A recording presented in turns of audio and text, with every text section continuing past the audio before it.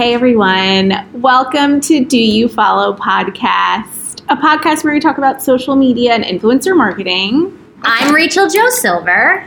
I'm Juliette Dallas-Feeney, and we have a really special guest today, Molly Chen. Yay, I've been lobbying to be on this for so long. I feel very excited that I finally got invited. Wait, is this your first? It's because she was on Love Stories Radio, which is why I thought. Oh, I know. It wasn't this one? That's what, when you said that, I was like, remember my mom was there and we did a live recording with my mom and Lily at your house? It was very fun. But that was the other podcast. I'm just saying, I have a lot of opinions and I feel like this might need to be part one of two. 1,000%. Yes. We have to bring Alyssa back. Who do you think, what would be an interesting thing is if someone listened back into, do you think we mentioned Molly more? We probably mentioned Molly more than Alyssa, but Molly in most episodes. It's Molly, then Alyssa, then Julia, do you think? Yeah. For sure. Alyssa, having just seen Alyssa yesterday, I think she's got more hard social media skills to offer at the table, but I might have more opinions. So I think that the wisdom and skills are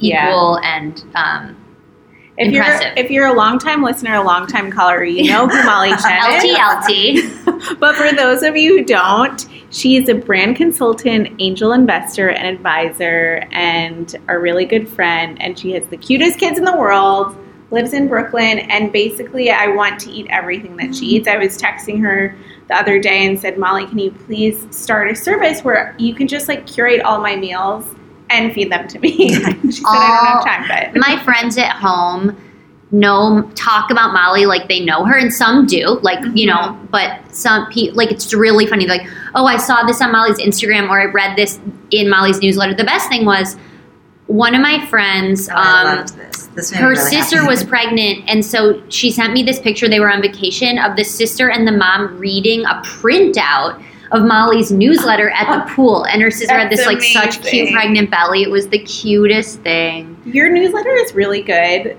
Tell people now how to. Sorry, I'm interrupting. Yeah, how do you subscribe to your newsletter? You go to tinyletter.com/Molly Chen, Molly with an IE, and the newsletter. Do you know how it came about? It's this is excess energy going into productivity, but I was coming off of maternity with Lily.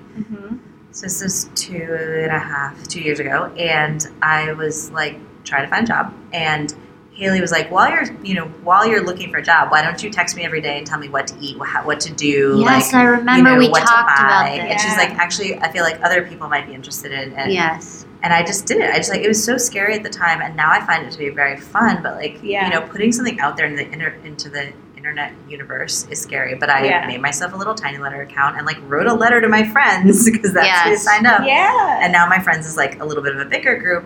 But it's still just this grab bag of things I'm cooking, buying. There's a lot of baby stuff. I'm always amazed that people who don't have babies are interested, but I think... I send it to all of my friends with babies. I'm as someone who doesn't have a baby, you still like the newsletter. Yeah, and I'm mentally I want to remember all this stuff for when I have... Well, there's also a Google spreadsheet. Yeah. Which I took Molly's Google spreadsheet of baby stuff. I have it, and then there's a column called I wish I have to look it up, things that Molly and Rob are too much cooler than me column, essentially, where there were 5 or 6 items where I'm I know this is the better version, but I'm not cool enough to and it was the most helpful thing. My mom has the Google spreadsheet. Yeah. I've shared it with other people. We were just, and I feel you guys have a run of shows, so we can get into it in a second, but you know how we were just talking about how there's this narrative about weddings being so hard and so stressful. Yeah. And I totally, there are definitely aspects of that. Yeah. I feel the same way about parenting. Parenting is hard. And 2 kids, as someone who has a 5-month-old now and a toddler, it is really hard. 2 kids is wild in a way that I didn't realize how it could be wild. But I do think it is also this incredible thing that you can have plenty of things that are hard about it, and plenty of people have horrible breastfeeding experiences. Yeah. Plenty of people have horrible labors, all those different things. Yeah. But I really want to use my newsletter and my Instagram and other things to also just celebrate how awesome and messy it is to have kids, and empower people that there's solutions, whether they're things you buy or people you talk to or advice. Yeah. And I really hope I'm adding positivity to the parent universe, because there is a lot of stress out there. Yeah. Well, I do think, I hate to say it, but there are certain things that I'm I wish I would have just bought that sooner. It would have made a friend of mine was like, you should be bouncing the baby on a yoga ball. And I was like, yeah. And it was like a throwaway comment. And then when I finally did it, like actually changed my life and made it so much easier. Yeah, you just want other people to like tell. It to be Sometimes easier you for just people. need to buy a thing or be told what to Remember do. we were talking about lactation stuff? Like everything. Like, oh my God. There's always going to be something about breastfeeding that is hard because it is something you've never done before and the baby's never done before. Yeah. And I think the best thing you can do, and it's expensive, is like if you need help, get it. Like get it in some way or another. And like the internet is also a place to get it. But like I know Rachel had the experience where she had a great person who came and helped. Oh my God. And just not everybody, I think we take for granted, like, not everyone is your best, like we have you in real life, but not everyone has like a friend who's like done it before and like has whose taste they trust, and so like you can be the friend of all the people, and like it makes me happy. Everyone deserves like the life help. optimizer. Like every recommendation you give, I trust it 100% because I know that you've like used it and tried it and it solved a problem for you. I know. Can help other people. It's so true. Thank you, Molly Chen. Yay. I mean, I'm trying. Okay, so tell us a little bit about your career background, how you got to doing what you're doing. I love this story. Of course we know, but I just tell our listeners. Yeah. I was talking about Yumi Kim this morning to someone. Oh, I wasn't even going to go back that far, but I should. I feel like it makes people like feel like they can do anything. I moved to New York, and I didn't have a job. I wanted to work in magazines. I wanted to be the editor-in-chief of Gourmet. Rest in peace. Can we brag about Molly a little bit? She went to Harvard. She's extremely smart in addition to being like chic and cool and friendly. Yep. I'm sorry, but you are. Thank you. My first job was at Yumi Kim. It was a store called Project 159. If you do not know Yumi Kim, she's like a really badass lady businesswoman who makes kind of vintage inspired floral silky things. She's like started herself, like she's Vietnamese, and she would go to source all these vintage fabrics and then go have them made. I worked at her store, and actually at her store is a place where Kim was constantly, the founder's name is Kim, not Yumi. She was constantly talking about her girl, and like I at that point didn't know brand from like a potato, but like she was constantly talking about who the Project 159 girl was, and like it was like really like probably like one of the first times I'd ever thought about that. Like, who am I talking to? Like, how do I calibrate? I eventually did get a real job, or like a non-job, a job that paid me more than dresses. Yeah. And I worked at Condé Nast for 5 years, getting closer to my goal of working at Gourmet until they closed Gourmet. I worked at a place called Condé Nast, or I worked at Condé Nast Traveler, which now does not exist in the U.S. anymore. I didn't realize that. Yeah, it's run out of the UK. Oh, I still Google it all the time. There is a magazine, it's just run out of the UK. So, you know, a lot of feelings about magazines, but I had an incredible 5-year experience there where I learned how to be an editor. And what I also learned is that there's a lot about magazines that's just like, you create a thing, you put it in the universe, and you like hope people like it. And there's advertisers and there's the publishing game, and it wasn't as fulfilling as I thought it was going to be, especially with how much was happening in the digital space. And what year was this? I got frustrated in 2008. I didn't leave till 2010. And so in that, basically when Lehman, when all the bad stuff happened and all the magazines started closing, I started sending my resume and cover letters to like any brand that I loved. I was emailing Whole Foods. I emailed Foursquare. I was like, I want to be an editor for you. Like, I need an editor. You've got a lot of stuff. And Molly invented the idea of brand voice, literally. I was like, I mean, whether I said this or not, I was like, you've got a lot of people looking for a lot of things in that thing you do. I can probably help them find it. Yeah. And so, like, no one took me up on the offer.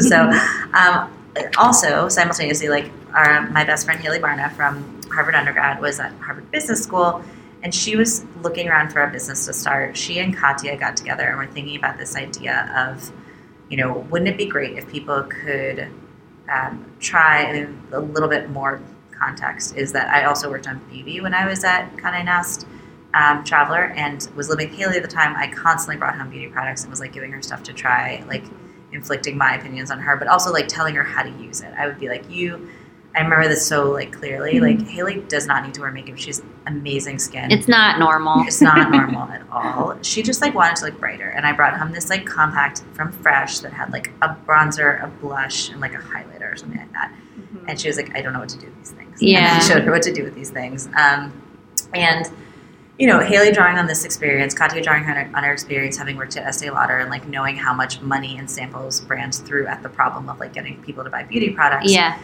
we put all those things together into this idea of Birchbox. Like, try before you buy. Yeah. Beauty discovery that's personalized to you. And what I, like, pitched myself as bringing to the table, because, like, once they told me this idea, I was like, please, me, like, I would like to be involved.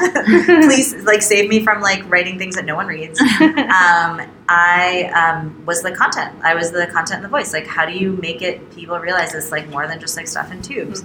And it was really fun and exciting. I mean, we were 27 years old, so it was, like jumping off a, you know, a big cliff, but, like, a baby cliff. Like, there was no, like, no one had a mortgage, no one had kids. Like, we did you the beta. have any, like, risk aversion to doing that? Because, like, 27 is really young, and I think a lot of, in that age, you sort of are like, I need to have, like, this steady thing. Like, I'm not an adult yet. Like, I can't do this. I think it takes a lot of, like, boldness to, like, actually do that. So how did you get to that point? I think I don't know that I'm risk averse, but, like, I'm definitely not risk loving. But I was so unhappy. Like, I was probably one of the unhappiest I've ever been. Like, there's nothing like taking someone who's ambitious and smart and who wants to do a lot and put them in an environment where they can't do anything. And I wasn't making a lot of money. Like, there were a lot of reasons why it was just, like, not a big deal. Like, nothing to I mean, lose it was moment. a big deal, but it wasn't. Yeah. Like, I mean, what I thought and what I talked to my parents about, and, like, it should be said, like, if I couldn't have paid my rent for a year, my parents would have helped me. Like, and I think that that's something that we don't talk about enough with founders. I've said that. I was on a panel and Haley asked me to do, and I was like, listen, I could have done Love Stories TV, could have figured out how to do it myself. Like, I'm married to someone who had a good job. Yeah. And, like, we're not, like, billionaires, but, like, you had health insurance. I had health insurance and a house and groceries, and you can do it otherwise, but that made it easier, and you should tell the truth. Yeah, you exactly. know? And my parents were not going to support me for very long. But, right, like, but, like, you were not going to starve. Yeah. And they did not. It matters. My mom was like, I mean, I don't know that she said this verbatim, but she was like, stop complaining and just, like, quit your job. Like, I cannot listen. I was just miserable. Yeah. So it was scary. And actually, but the scarier thing was starting the business. It wasn't deciding to do it. It was, like, that moment before we had customers. Like, I always tell people this. Like, there are people who, like, love that kind of, like, white space. Like, we're, like, putting the brick down, stepping the brick, and, like, you know, and I found that so not just terrifying, but also just, like, not fun. That moment before we had a thing. Yeah. And once we had a thing, that's when it clicked. And honestly, then once we there was, like, 2 moments. There's, like, when we had a thing, when we had customers, and then when I hired my first person, who was Lorelai. Lorelai, who is how I got to Molly also. So, like, we should talk about Lorelai more on the podcast. We should, at Lorelai. Yeah. Very stylish. So and stylish. we love Prose. I use Prose. Yeah. Yeah, same. I have it in my shower right now. So, Birchbox years were incredible. Built the brand, built the, I mean, we didn't call it brand. We were like, we need people to trust us to send them beauty products. We need them to give us their money every month and want to hang out with us. And so how do we do that? And how do you build trust when you don't have a magazine or, you know, kind of a big behemoth behind you? And it was so unique what you did, by the way. Like, I feel like people take this for granted now, but, like, so what Molly thought to do, and I think you were, like, the first human to think to do this, is, like, Molly was, and then hired people eventually, but, like, was describing the products on the product page on Birchbox, like, how she used them and thought, and every other department store or retailer in the whole world is taking that copy and those images from the brand. So, like, Benefit, so Birchbox sells Benefit just like Sephora does, or just like Nordstrom or whatever, but Molly would, like, try the product and then write about it, which sounds like duh, but, like, no one else was doing that at that time. They would just be like, Benefit, tell us how to describe the product. They weren't, like, describing it themselves, and that was, like, something people loved about Birchbox in the early days, was just, like, the way that we described the products, which was, like, a thing Molly, like, invented. Yeah, and it was so real, and it was not just, like, now this everybody mascara does that. will make your eyes pop, but, like, here's, like, a different way to use it, or here's how to, like, try it in a different way. Like, here's why we like it. Yeah. I'm not obsessed with beauty. I am obsessed with finding the right products for me and for other people. And I always felt motivated by that at Birchbox, because it was about finding great products and putting them in a universe where you could read our product pages and understand how to think about this mascara. Like, if we were writing about Benefit's Roller Lash, which I actually do love that product so much, it's for someone who wants to get a curl, wants to get definition. It's not for someone who is looking for, like, the darkest lash out there, or whatever. Like, you can describe things in context with other ones without, you know, I think that we always ran into this with brands wanting their product to be the best product. And, like, the truth is, it's not about being the best product. It's about being the best one for you. Yeah. Like, and there's that I think is what we were trying to do, which is a more complicated, it's about the personalization and it's about like discovery.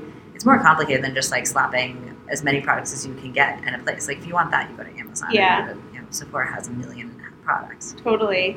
And I know like Glossier does this now, like the Top Shelfie has other products, but I remember like reading the Birchbox like magazine for the first time, and it was like whoever was writing the article was talking about like the other products they use that maybe Birchbox didn't even sell, but it was contextual and it was real, and it was like, I feel like you invented like this idea of content and commerce. It like originated with Birchbox.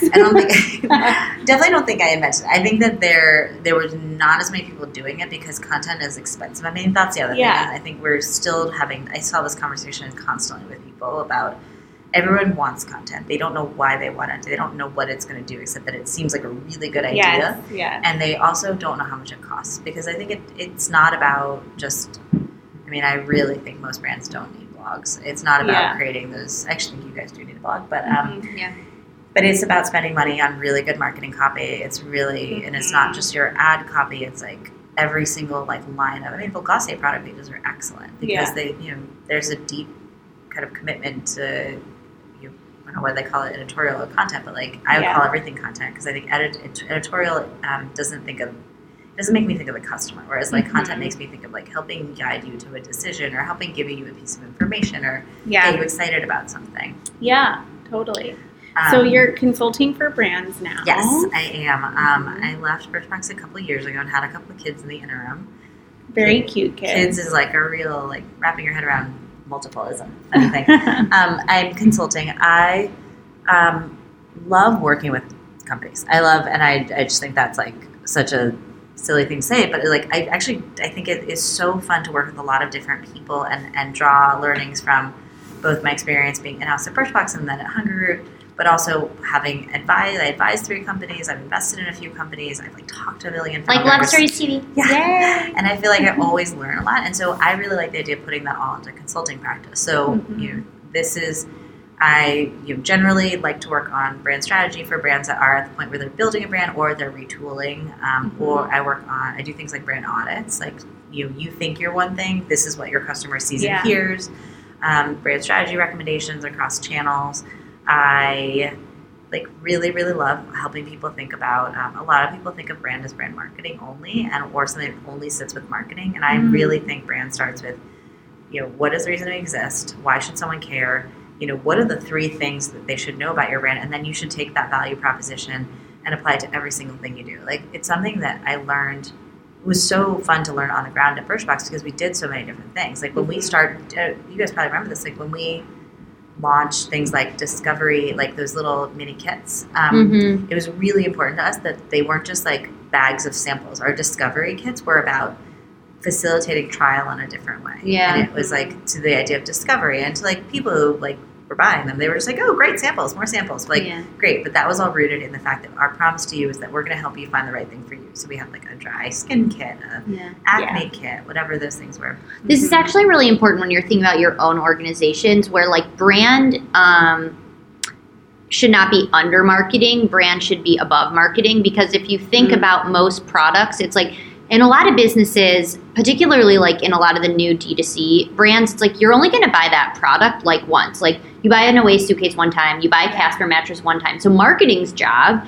is to get more people to buy those mattresses. So like, what about the existing customer who already bought a mattress and comes back to your site to learn like how to clean it? Like that copy and the way that is like, that story is told might fall under product or might fall under CS, and that's why brand has to be like above everything and like above creative also, because it's like brand is defined and then it's executed across marketing, across creative, across product. And I just think like there's a lot of places where like product actually owns the experience with the existing customer and marketing owns the experience with like the customer to be. I mean, it depends what it is. Birchbox, like you shop a lot, but right, like a Casper or an Away or a Warby, you might only shop there like one time. And so like if you come back for some other purpose, like, or even how you decide. I mean, I think we see this a lot with D2C is like this company is great at doing one thing, but then they launch something that either feels totally out of their wheelhouse and you're like, why do you get to do that? Yeah. Why do you need to do that? Is such a brand question. That feels really adjacent. Like, Yeah. and like it feels like such a nice extension. You're like your brain. What's like an example of that comes to mind? I mean, I think there's a lot of like very obvious ones. It's like if you are, I actually don't know when Parachute launched, but like I'm just thinking Parachute because I bought their towels for my mom. But like, if you launch really great sheets that are really high quality, and I start to think of you as a better basic, and then like to me towels is like not crazy. And I am not talking about this from like a supply chain. Like I actually don't know if from like a creation perspective, if it's just as easy to make towels and sheets, but to me that doesn't feel like a huge leap. Yeah. I think if you are like, let's think of an example that won't throw anyone under the bus. Yeah. Like I do think that there's plenty of companies that like do something really, really well, and then they try to like overreach. Like everyone wants to be the Nike of and like Rachel and I talked about that. Like not everyone can be the Nike of XYZ. Yeah. Like, and I think at a certain point, like people, we always used to say this at Birchbox, like you raised your hand for beauty products. Like, we actually, maybe this is just use our example. Like we didn't go into baby.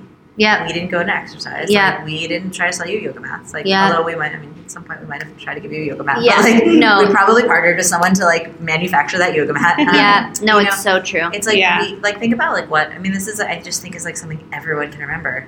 And actually when I was looking at the Instagram that we're going to audit, I was thinking about this. Like, think about what your person is there for. Like, what are they raising their hand for? And like that should help guide you. And that's like just like a really easy way to think about brands. Like, definitely. It's sort of like I can understand how they would go. It's like you want to do all these things. Like who? You know what? Starbucks. Like Howard Schultz tells a really good story about this. If you ever listened to it on a podcast, like when they first started doing food, like now they do a lot of food, and like I actually like it. Like it's really handy to be at an airport and know you can get the spinach bread. Starbucks. I almost said Star Wars. Starbucks wrap and know what you're going to get. I like that. But the point is, like, when they first started doing food, they, like, rolled it back and, like, paused it at first because he was like, we didn't need to do food and we were going into Starbucks and everything, like, smelled foody and it wasn't done correctly. Well, like, look at what's happening with Walmart, for example. Like, Walmart stands for, I was just talking to a friend of ours who was there for a little bit, and they, you know, I don't know if they would say it this way, but it stands for, like, the most variety at the lowest price. And that's, they also are trying to innovate, and they just closed their mattress business that was being run by Andy Dunn. And I didn't even know about that. What was it called? I just saw it this morning. It was called Allswell.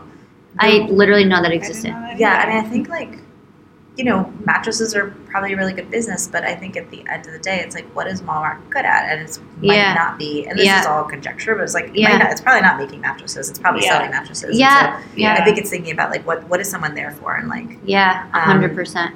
Totally. Mm-hmm. Okay, so if one of our listeners is like, I like what Molly's career trajectory has been, how do I become a brand consultant? What do they do? How do I become a Molly? Yeah, how to become Molly Chen? Great question. I mean, I learned so much, and I think this is like this is like one of those things where I'm like, if you want someone who like cooks all your meals, like marry Rob. But no, I mean, I always say this to like clients, to anyone I'm talking about being a brand consultant, is like, I learned it all on the ground. Like you can go to, I mean, I think there's a couple paths. Like you can go work in an amazing agency. There are incredible branding agencies. I have worked with many of them and I've learned from them. A lot of them have their specific approaches. They have like techniques they use. So like, to be honest, I learned from building a brand and like figuring out what my customer needed from us and how that she was going to trust us, making sure that we were being true to her as we grew. Being kind of a student of other great brands and understanding how they work. I think in like, you know, more tactically, I think you can think about the agency path, or you can kind of come up within a company that's committed to brand. I think those are two really good ways to learn. Find someone who's super smart, who's either has a track record of having built strong brands and knows how to communicate with a clear customer, or a brand or a company that's like so clearly leading with brand, and think about what you add to them. Yeah, I think that's a great advice. And the other thing that like I would say is, and we talk about this all the time, is just like investing in your network, which can sound really like not genuine when you just like say it like that, but it's real. I mean, so Molly, you know, made such an impression on people along the way that now when she's going to do consulting, like, we talk about all the time, just like, oh, what meetings are you taking, whatever. And it's like, she has such a reputation, not just for the work that she did at Birchbox, which stands on its own, and at Hungry Root also, but just like people like Molly and like working with her and like, she's like invested in those relationships. And so now like the Birchbox Mafia is out in the world, like hiring Molly, or like investors that worked at Birchbox were so impressed with Molly that they want to hire her for their new companies. And like, if you think you might want to be a consultant later, I think like being good at what you do is important, but like cultivating, it sounds so like cliche, cultivate your network, invest in your network, but it just means like be a real good person that people like and like to work with you. I think also like, I'm going to say, speak out of both sides of my mouth, but I think on one hand, your time is really valuable, but if you're in the position to help someone else, like pay it forward. Like I have taken, and I've also said no to plenty of meetings, but I've been so lucky. I mean, Birchbox changed my life. I mean, and by, then me too. Molly hired, it did. And I think that we talk a lot about this. Like, you don't have to have a huge exit in order to like have a really big impact on a customer. And it truly changed my career trajectory. And I met amazing people along the way. I've gotten really good advice. And so I meet with a lot of founders, and the vast majority of them like are not going to hire me. Like their idea might be fully formed, might be not fully formed, but like in general, I try to be helpful where I can be, and I try to be honest when I can't be helpful. And I just think that whether it's karma or whether it's just like planting the seeds of things for the future, I think like it wouldn't underestimate that. Like just like being helpful where you can. I love that. Me too. Okay, now we're gonna play our namesake game, Do You Follow? So this is where each of us have brought an account to the table that we think we should follow. Maybe we're already following them, maybe we're not, but the idea is whatever Instagram account you came across that you think is funny, cool, smart, interesting, inspirational, who that is and why. Okay, I started following this new influencer, Brighton Keller. Juliet's going to crack up. I've been sending her. Okay, there's a couple of reasons I love. One, she's like a big influencer who just got married. And so whenever I come across a big influencer getting married, I send it to Juliet because I'm like, maybe we should invite her to be on the podcast, or we should share her wedding or whatever. So that's like how it happens. But a lot of times I get sucked in. And her name is BRIGHTONKELLER. She just had a beautiful wedding. She does a lot of cute stuff on her Instagram. She did that bibbidi bobbidi boo TikTok thing into her dress. I love it. She shared this video. Was it on stories? How am I going to find this? She shared a video the other day.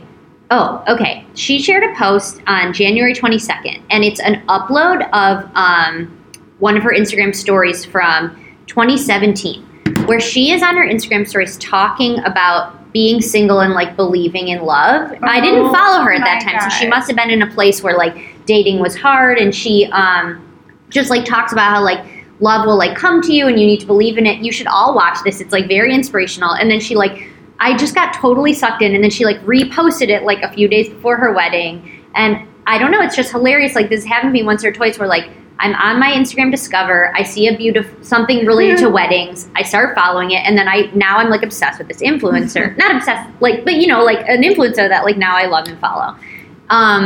So you should follow her too. Amazing. Yeah, and she just is a fun influencer follow, great style, cute husband, beautiful wedding. I love that. Yeah. Good one.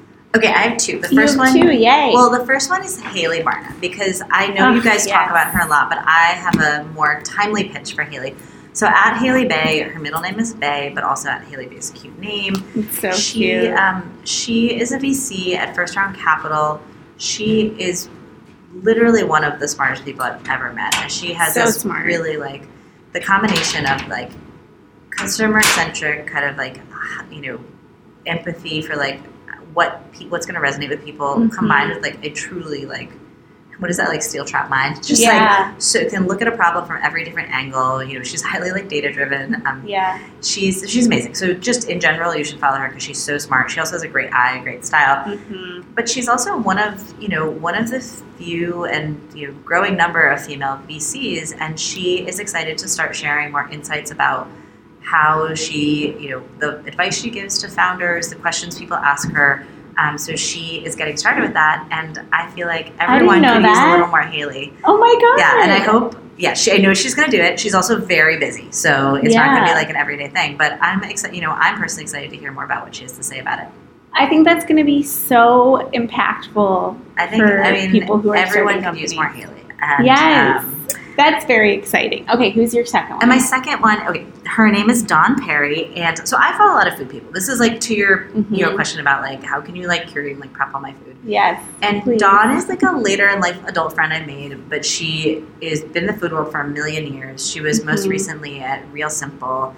The reason why people think people should follow her is like what's her Instagram? It's Dawn K Perry. Okay. And the reason why people should follow her is that first of all, she's just like funny and like very real talk. Like she has kids that are the same age as mine, so we like commiserate a little bit about the things that are great and hard about having kids this age. But she's also writing a book that's literally all about what you should have in your house so that you can make something delicious at any given time. I'm going to read you her description. No, seriously.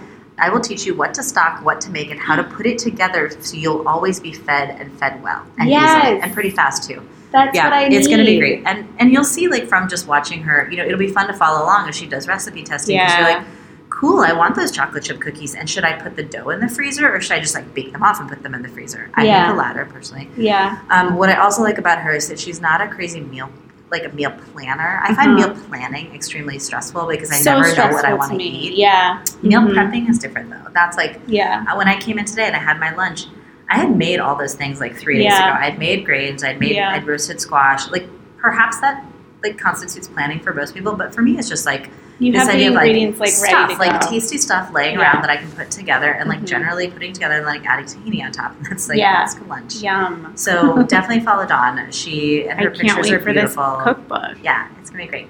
Oh, so good. That's a good one, Molly.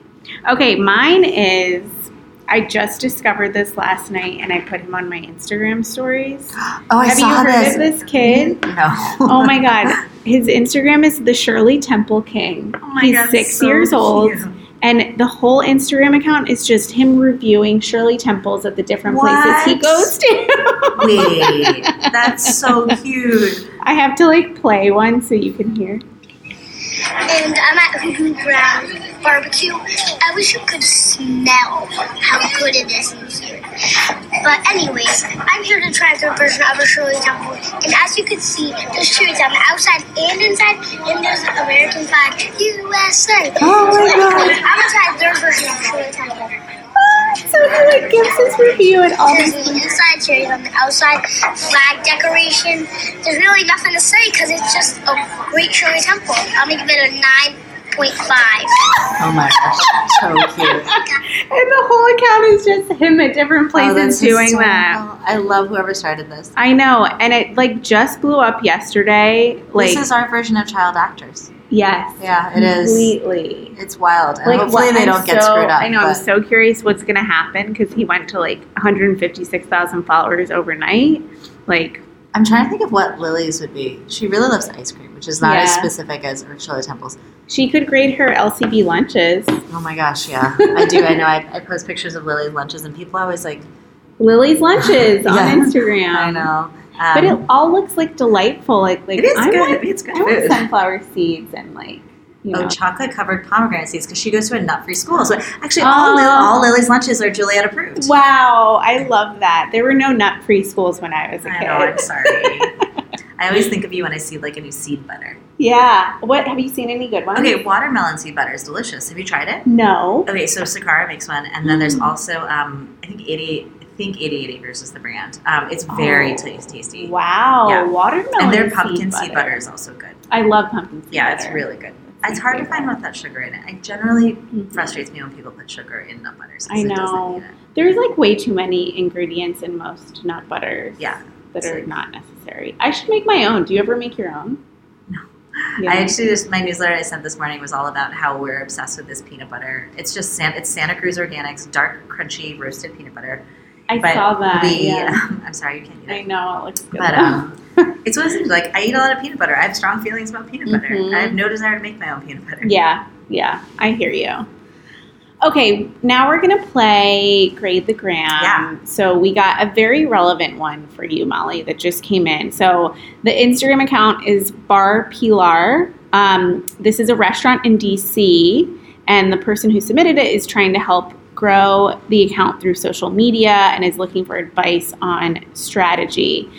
So on Grade the Gram, this is where somebody submits an account to us that either they are working for, it's their business, or they're working on it, and we give them, our critique. We consult them. We can grade them on anything from the grid design, the color story, the quality of the captions, if they're using hashtags, clarity of messaging, anything that really catches your attention. And then at the end of it, we give them a letter grade on how good they're doing. So what would you say if you were looking at this account were some things that they could improve on?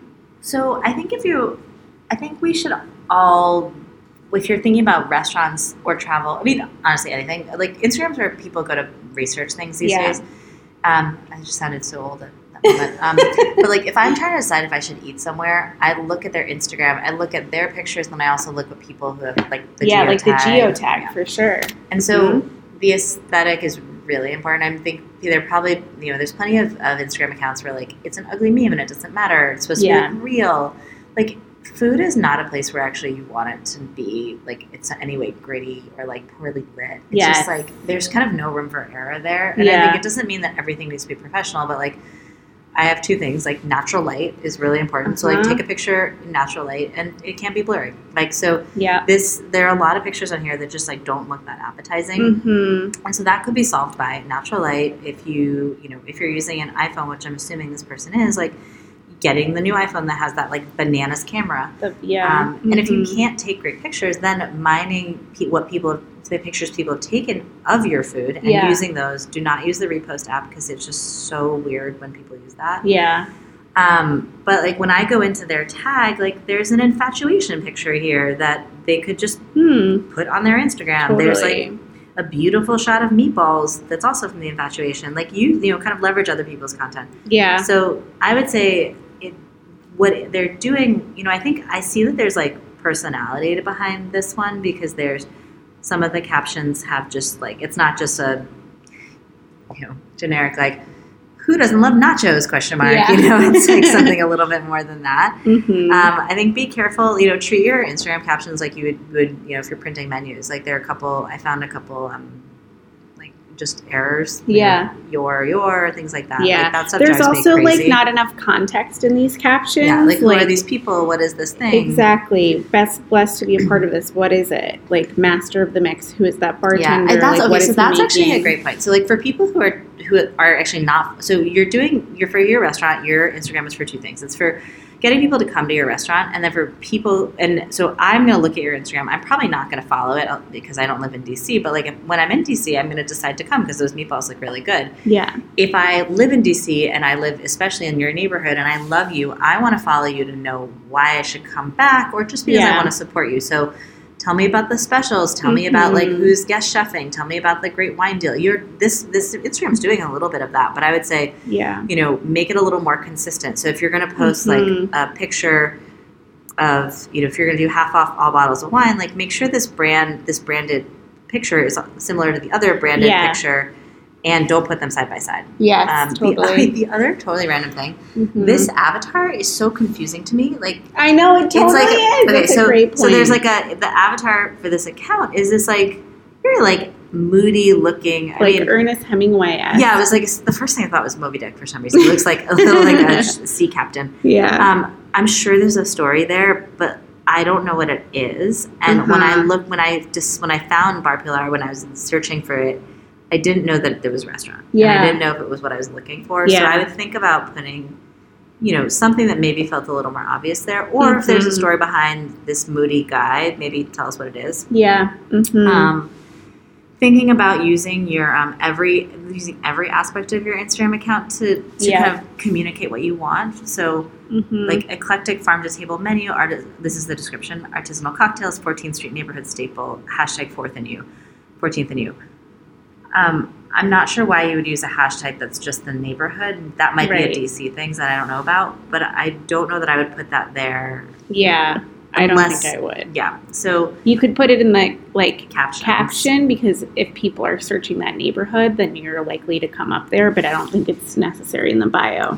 But the description is like, tell me a little bit more. Like eclectic farm to table menu and artisanal cocktails. Like it feels a little like 2007, Yeah. like, when everyone using those words, they don't mean anything anymore. Yeah. They did when we first used them, but they don't mean anything anymore. Right. You could say something like, seasonal approach to tapas with like, classic and like original cocktails, whatever. Yeah. Like something that feels a little more specific, that someone Mhm. actually understands what you're talking about. Yeah. And I would say the final thing is that highlights, if you're going to start doing highlights, you could use it to talk about your brunch highlight. You could have cocktails. So, I feel like Mhm. there's a lot to improve here. I mean, it seems like there's over 2,000 followers, which like for a neighborhood restaurant, I actually think is pretty good. I think it's just pulling out some of these like better images, getting rid of some of the ones that are a little blurry or a little dark. Yeah.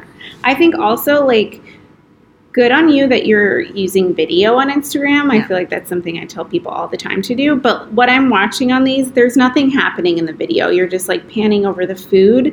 Like you can experiment with slow-mo if there's like a really Cutting cool into drizzle. something. Yeah. Like cutting Someone into a flipping steak. something at the stove. Mhm. Yeah, totally. So just be more thoughtful with how you use video, but it's definitely like worth, trying. Yeah, and I think just one thing that I don't think restaurants necessarily need to invest in is like a lot of stories. Like start with the feed, start with like what people are there for. Yeah. I think if you are a neighborhood restaurant where, for example, like things change a lot, like that, then you can start thinking about like what is it that would be on your stories that would be useful. Like Roman's, for example, in Brooklyn has a new menu every night. Sometimes if I'm just like deciding whether I want to go to Roman's, I like look at their stories to see what they're serving that night because they often have that. Or I follow them, and if they post a story and say like we just got fava beans or whatever, I'm like texted immediately to Rob, and I'm like fava beans, So I guess it's like it is. I shouldn't say that people shouldn't use stories, but I think the places I would invest are like definitely like cleaning up the feed and making it just feel more, the food like looking brighter and more appetizing. Yeah, totally. I love that. What are some Instagram accounts of restaurants that you think are doing a good job? Do you have any that come to mind?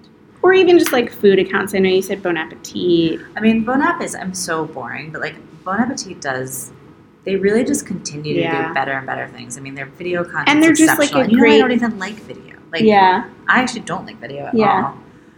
They're a great comp for like just good quality photos of food. Excellent, like, but bright. The captions are like fun. They have like a different perspective. I follow some restaurants. Like this is good, like a neighborhood thing. Like I follow restaurants in my neighborhood, and I do see when Roman's post something. I do see when there's another restaurant that a friend of mine owns called La Lou. They're a wine bar, and they're constantly having like cool winemakers come in. Yeah, I'm probably not going to go to those, but like it's nice for me to see that they're doing those. Yeah, and if they have the new dish on the menu, I might send that to Rob. Have you been to Burano in South Williamsburg? I have not. I don't get delicious. that much. It's in my neighborhood. I follow them, and I think they do a pretty good job on their Instagram. It's Burano BK. They have a lot of yummy pasta dishes, and there's like it's just like brighter. You get a sense of the neighborhood too. I think that's also something to like maybe weave into this if you're a neighborhood, restaurant, and you're even putting the hashtag in your bio. Like, show us what about the fact that you're a neighborhood bar makes you unique. Yeah, exactly. But food is hard. Natural light is such a good tip, though, if you can't afford something more professional. I mean, I think honestly one of the hardest things about food is standing out. Like, I actually think it's not, if you're making pretty food and you have natural light, the iPhone's a pretty incredible camera. It's not that you can hard do portrait mode. Yeah, it's hard to do food in a way that feels different. And I think that is a big challenge, but I think the nice thing about being a restaurant is like you're trying to get people in the door. You're not trying to become like an influencer account. Yeah. So like your job is to make your food and your space look as like exciting and beautiful and wonderful as possible. Yeah. Okay, if you had to grade Bar Pilar's Instagram, what grade would you give them? It's okay, they want it. They want the constructive feedback. I think there's a lot of room to grow. D. Yeah. Yeah. I think that there's a lot of room to grow, and the people who come to your restaurant seem to love it. So I think you've got good bones to work with. Yes. Some simple tweaks can definitely help here. So let us know. We can't wait to follow and see the progress. And if you want to submit your business to Grade the Gram, just email us at doyoufollowpodcast@gmail.com. I kind of want to be graded. Okay, Yeah? not today. Okay, we'll grade Next you on time, the next episode. when I come back. Yeah, that'll be fun. Okay, that's it for episode 47 of Do You Follow Podcast. Molly Chen, thank you for being I remember on when with you us. guy were talking about how old you were. So Yeah. now you're 47. How do I you feel? You're know. close to 50. We're pushing 50. It's really, my bones are not what they used to be. You look great. Thank 50 is you. the new 40 is the new 30.